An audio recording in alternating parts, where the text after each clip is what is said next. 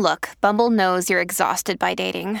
All the must not take yourself too seriously and 6'1" since that matters. And what do I even say other than, hey? Well, that's why they're introducing an all-new Bumble with exciting features to make compatibility easier, starting the chat better, and dating safer. They've changed, so you don't have to. Download the new Bumble now.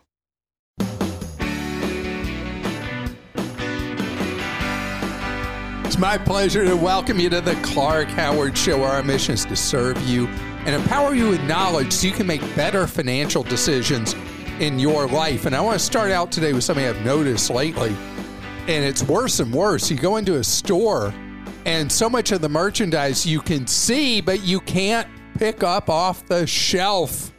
This thing of stuff being locked up is a plague. In quarterly earnings reports, company after company has talked, it's a retail enterprise, has talked about the problems they're having with what's called the shrink. That's things that are stolen either by employees or by customers. Pretty much all of us would have to be under a rock to have not seen one of the videos of theft rings coming into a store with shock and awe, with 15, 20, 30 thieves. They've already scoped the store. Everybody has an assigned area, and they grab expensive resellable merchandise and run out of the door. This is such a problem that you and I, the 97, 99%, whatever percent of us, are honest people who are walking in a store just to do our shopping. We are being inconvenienced to a degree that is unreal. I was in a Target store the other day that had underwear locked up. Okay, really? There's a run on Hanes underwear? Yes. Hanes underwear for men and women was locked up behind these plexiglass things that you have to have an associate come unlock the underwear for what Target calls guests. So they're having so much problem with stealing that they're having to decide that all guests are dishonest because of the small number that are. And last year I told you about going in a Walmart that had come up with an area of the store that was kind of sealed off and you had to go through a gate to go into. And there were a variety of items that were all in there. They were on shelves. You could pull them off yourself. But you then had to come to a separate register area that was in this gated subsection in the Walmart store. And you paid there. And then they seal this package up so there's no chance you could then stick other stuff in it and your receipt stapled outside and all that. And then you have to wait for the cashier to press a button that then opens a gate for you to go out of this section of the store. Dollar Tree, $1.25 Tree as I call it, Dollar Tree reported that they're having a lot of theft of $1.25 items. Seriously. I mean, this is a problem in so much of retail. It's just mind-boggling. And so you and I, as customers, are really being punished. I don't know exactly how we solve this. I mean, we're talking about some moral, ethical problems in society that people think, hey, that's a great way to make a living, is to go steal and then sell stuff on eBay or Amazon or wherever that you've stolen.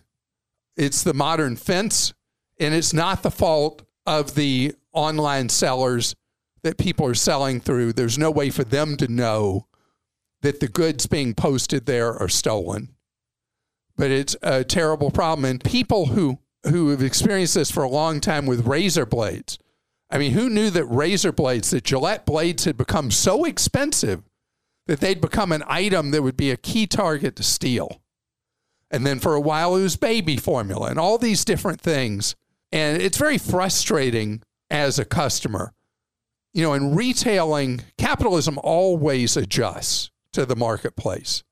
And right now, I wonder how many sales retailers are losing because they're trying to prevent these thefts and they lock these items up, and then a customer can't find a salesperson to come unlock it or whatever. Somebody doesn't have the right key to unlock that thing that the things are locked up in, and they abandon the purchase and they leave without buying it. I wonder how much that's going on. But the cost for every dollar stolen, the cost for a retailer and how many items they have to sell, it's a huge amount they have to sell to make up that lost dollar. So we've got a broken system now, and retailers will come up with answers that work for you and work for them as well. Just right now, this is a very awkward time. Are you seeing this when you shop the stuff that's locked up? Absolutely. It's crazy. I saw it a lot recently when we moved our daughter back into college, just trying to get items and having to have all of the things unlocked everywhere. So it's a problem. The other thing is at self-checkout, there's a lot of theft taking place. And I talked about the system that a Japanese company came up with, Uniqlo, that every item has a scannable ticket on it. There's no way you can substitute products or anything like that. And that's one of the problems with shoplifting, a form of shoplifting, is at self-checkout. And now more and more stores are adopting this Japanese system that eliminates the theft at the registers. And if you go to a Walmart and you check out at a Walmart, look up at self-checkout above your head, you will be stunned how many cameras are on you, including a camera looking at you right from the self-checkout scanner. And it is a problem where all of us are guilty till proven innocent. And we've got to come up with a better answer. I mean, the best would be if people stop stealing. Right. It does cut down on my impulse buys. I'll say that. Like, do I really need that? Wait, so this is a great money-saving opportunity? Lock everything up in your stores. I mean, and then we'll have so much more money in our pockets. Yeah. Can I just make that razor blade last a little longer? Yes, you can. Try it after every use. Let's go to questions. This is from Mike in California. I currently have Visible for my cell phone service, but I noticed they have no international service for Europe. I plan to travel to Europe in the fall, and I plan to purchase a local data eSIM for data only. My plan is only to communicate via this, but I'm concerned about two-factor authentication. What if for some reason I need to get an SMS text to my primary cell phone number? If I keep my Visible SIM turned on, do you think an SMS text will still reach me since Visible is using Verizon's hardware? Okay, so Mike, that's a great question. No, it won't reach you normally. However, most cell phone service now will work over Wi-Fi. So you could be anywhere in the world, and when you're having to do two-factor outside the country, you may well be able to, with that Visible chip, receive that text over Wi-Fi wherever you are. And I know that has worked for a number of people. Don't know that that's foolproof, but you'll find in Europe, you'll find Wi-Fi like all over the place. That won't be a hard one. What you're doing, though, you're doing it buying a local SIM because Visible doesn't offer service outside the United States. But effectively, the three major cell phone carriers, AT&T, Verizon, and T-Mobile, have made it so expensive to use your cell phone service now outside North America. T-Mobile used to be an exception. They're not anymore. That doing what you're doing is now the recommended thing that international travelers that frequently travel do anyway. You buy a SIM when you get to where you're going. Use the data side of your phone now for pretty much everything anyway, and you use that local SIM, which is so much cheaper. The one exception, if you travel frequently overseas, you want to be with Google Fi. When you're with Google Fi and you use them for your service in the United States, it works almost everywhere in the world the same as it works right in the United States, no additional cost. This one's from Stan in New Jersey. I have an identity theft protection question. Other than the commercial ID theft providers, I have offers for free identity theft from my Discover card and another offer from AAA since I'm a member. Are these free ones as reliable? Yes, you're absolutely fine with identity theft protection from Discover, which was an innovator in this area, offering for free very early what other people charge for. And if AAA, your AAA affiliate, is offering you free identity theft coverage, just fine. You don't need the other stuff out there. If you're Credit Karma, you have the equivalent from them as well for free. But none of these are as good as having a credit freeze in place. And I am the man from Credit Freeze. I am the man from Roth. I'm also the man from Credit Freeze. Credit Freeze is superior to identity theft monitoring any day of the week. And Stan in Arizona says, is there any wiggle room on purchase price when you want to buy a car off of a lease? So, Stan, yes, but right now, generally irrelevant. If you leased a car 3 or 4 years ago, the value stated in that residual in the lease almost certainly is substantially less than what the market value is of that vehicle today. So even paying the contracted residual, the manufacturer, the leasing company, the dealer, whoever, they hate you for it. And that's good in this case, because you're going to make the equivalent of thousands of dollars exercising the option contained in your lease for residual. Now, prior to this distortion in the auto market, it was actually something I recommended people do repeatedly. See what the residual is in your lease, see what fair market value is on your vehicle, and see if you can negotiate a cheaper purchase of it than what you had in the lease. Particularly bank-based leases, they didn't want the vehicles back, and they would negotiate with you almost always. In this case now, you would be hurting yourself in close to 100% of cases because the residual is a better deal than anything you might be able to negotiate, which would be higher almost certainly than what the residual is in the lease. And yes, everyone who leased a car 3 or 4 years ago, even if you don't want to keep the vehicle, almost certainly you want to exercise your option to buy at that residual, even if you turn around immediately and resell the vehicle, because you could make thousands and thousands of dollars, as we've had feedback from many people who've done just that. This episode is brought to you by Progressive Insurance. Hey, listeners, whether you love true crime or comedies, celebrity interviews, news, or even motivational speakers, you call the shots on what's in your podcast queue, right? And guess what? Now you can call the shots on your auto insurance, too. Enter the Name Your Price tool from Progressive. The Name Your Price tool puts you in charge of your auto insurance by working just the way it sounds. You tell Progressive how much you want to pay for car insurance. Then they'll show you a variety of coverages that fit within your budget, giving you options. Now, that's something you'll want to press play on. It's easy to start a quote, and you'll be able to choose the best option for you fast. It's just one of the many ways you can save with Progressive Insurance. Quote today at Progressive.com to try the Name Your Price tool for yourself and join over 28 million drivers who trust Progressive. Progressive Casualty Insurance Company and Affiliates. Price and coverage match limited by state law. Let's get to some questions. And this one's from Rich in California. He says, my 11-year-old and 7-year-old are receiving about $14,000 each as part of a wildfire settlement in California. The money must be put in a blocked account until they are 18. Do you have any suggestions on how to maximize their returns? So at 7 and 11, I don't know what restrictions there are placed on how the money can be invested. If some money that you receive from a settlement cannot actually be invested, because investing by its nature means that you could lose money over time.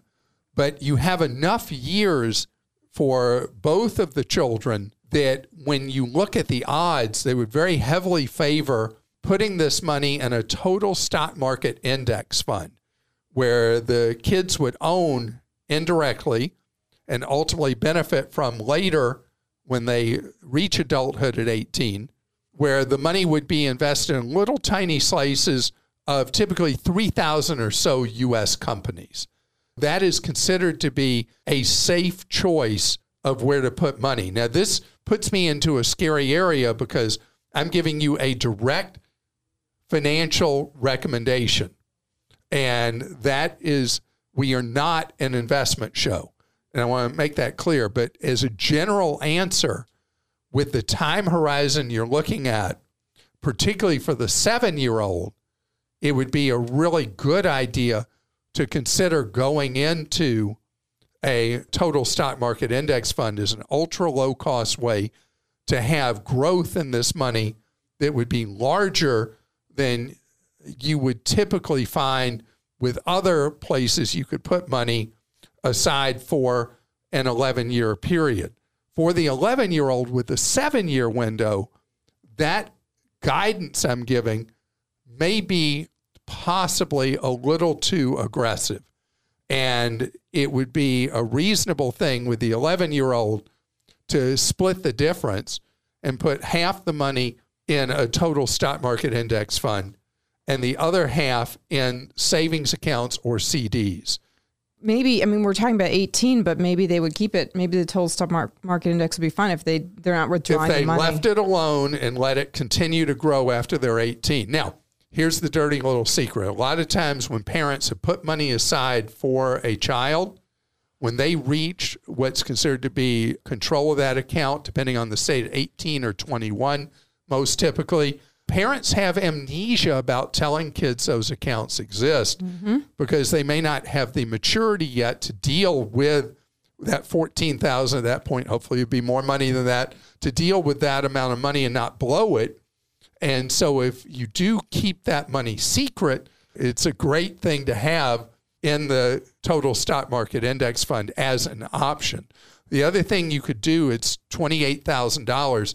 It's enough money that you could go buy some time with a fee-only financial planner with like Garrett Planning or XY Planning Network or something like that and get advice about what they would recommend you do with the money. These are organizations that don't make money. Their people don't make money from investments they would put you in. They only make money from you drawing on their brain power and getting their advice. Jennifer in Georgia says, I was recently promoted in sales. I have a company car that can be used for personal purposes. I'm a single parent and I want to get out of debt quicker to buy a home. I was thinking about selling my personal car to do that. What are your thoughts?